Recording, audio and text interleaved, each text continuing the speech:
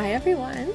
Hi there. This is Holly, And Daniel. and you are listening to Gospel Bites, where we bring the gospel each day to kids. And today is the Saturday of the second week of Advent. It's also the feast of St. John of the Cross, who was a mystic who wrote lots of really interesting poetry. And being a mystic means that you... Usually have some sort of experience where you get a vision of Jesus or see or experience Jesus in a different way. Really cool. Really, really cool. Today's reading comes from Matthew chapter 17, verse 9a and 10 through 13. And it says, "And as they were coming down the mountain, the disciples asked him, 'Then why do the scribes say that first Elijah must come?' He replied, 'Elijah does come, and he is to restore all things. But I tell you that Elijah has already come, and they did not know him, and did to him whatever they pleased. So also the Son of Man will suffer at their hands.' Then the disciples understood that he was speaking to them of John the Baptist." So in this part of the gospel, the person that the disciples are asking about is Elijah. And Elijah was one of the prophets from the Old Testament.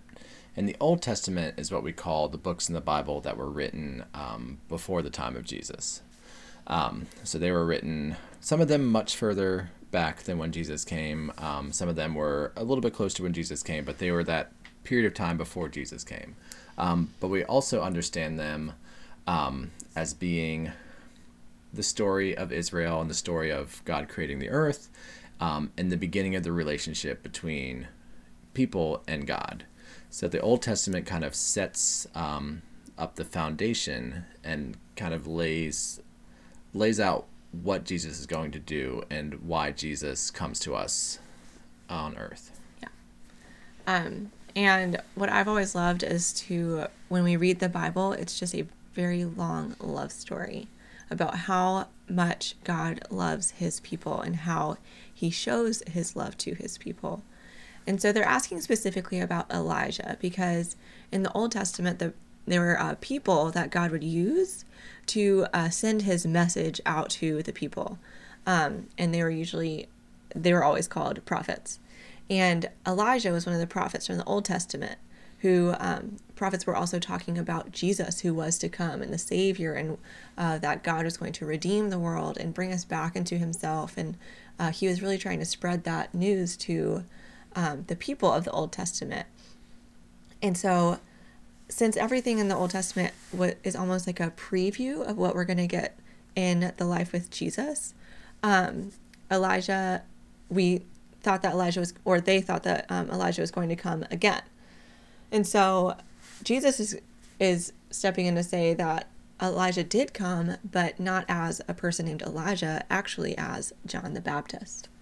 Yeah, and so I think that's pretty significant because we have Jesus telling us that this great prophet from the Old Testament, who people at that time believed was going to come back and he was going to be the one that saved them. Jesus is telling the disciples that Elijah has already come. And then it says the disciples understood that he was speaking to them of John the Baptist.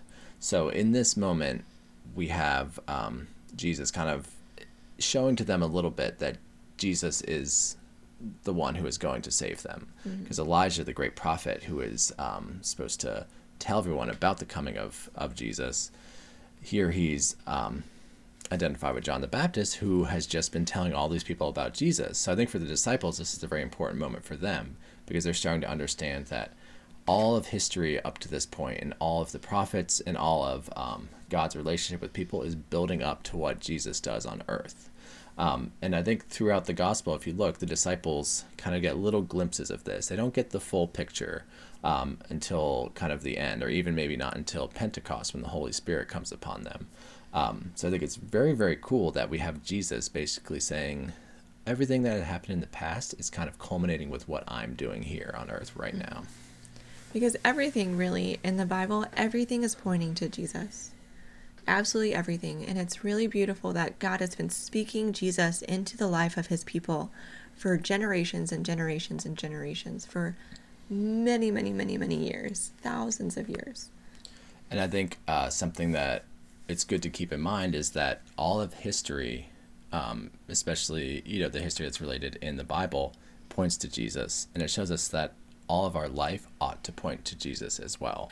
And that's what God created us to do, is to focus our hearts and our eyes and our mind on Jesus and on loving and serving him. And through that, we kind of participate in the mission that Jesus had to bring all people to himself. Because when we're focused on Jesus and we're focused on really loving him well, that's when we're really able to love those around us well, and to help those who need help, and to serve those who need assistance, and to really bring joy and love and peace to all those around us. And when people experience that and they understand that that comes from Jesus, that helps them to turn towards Jesus as well. And it kind of just spreads and spreads and spreads. It's really, really beautiful. And it's great because that's the exact way that Jesus told us to do it. And so we hope that it blessed you guys, and we'll talk to you guys soon. Bye. Bye.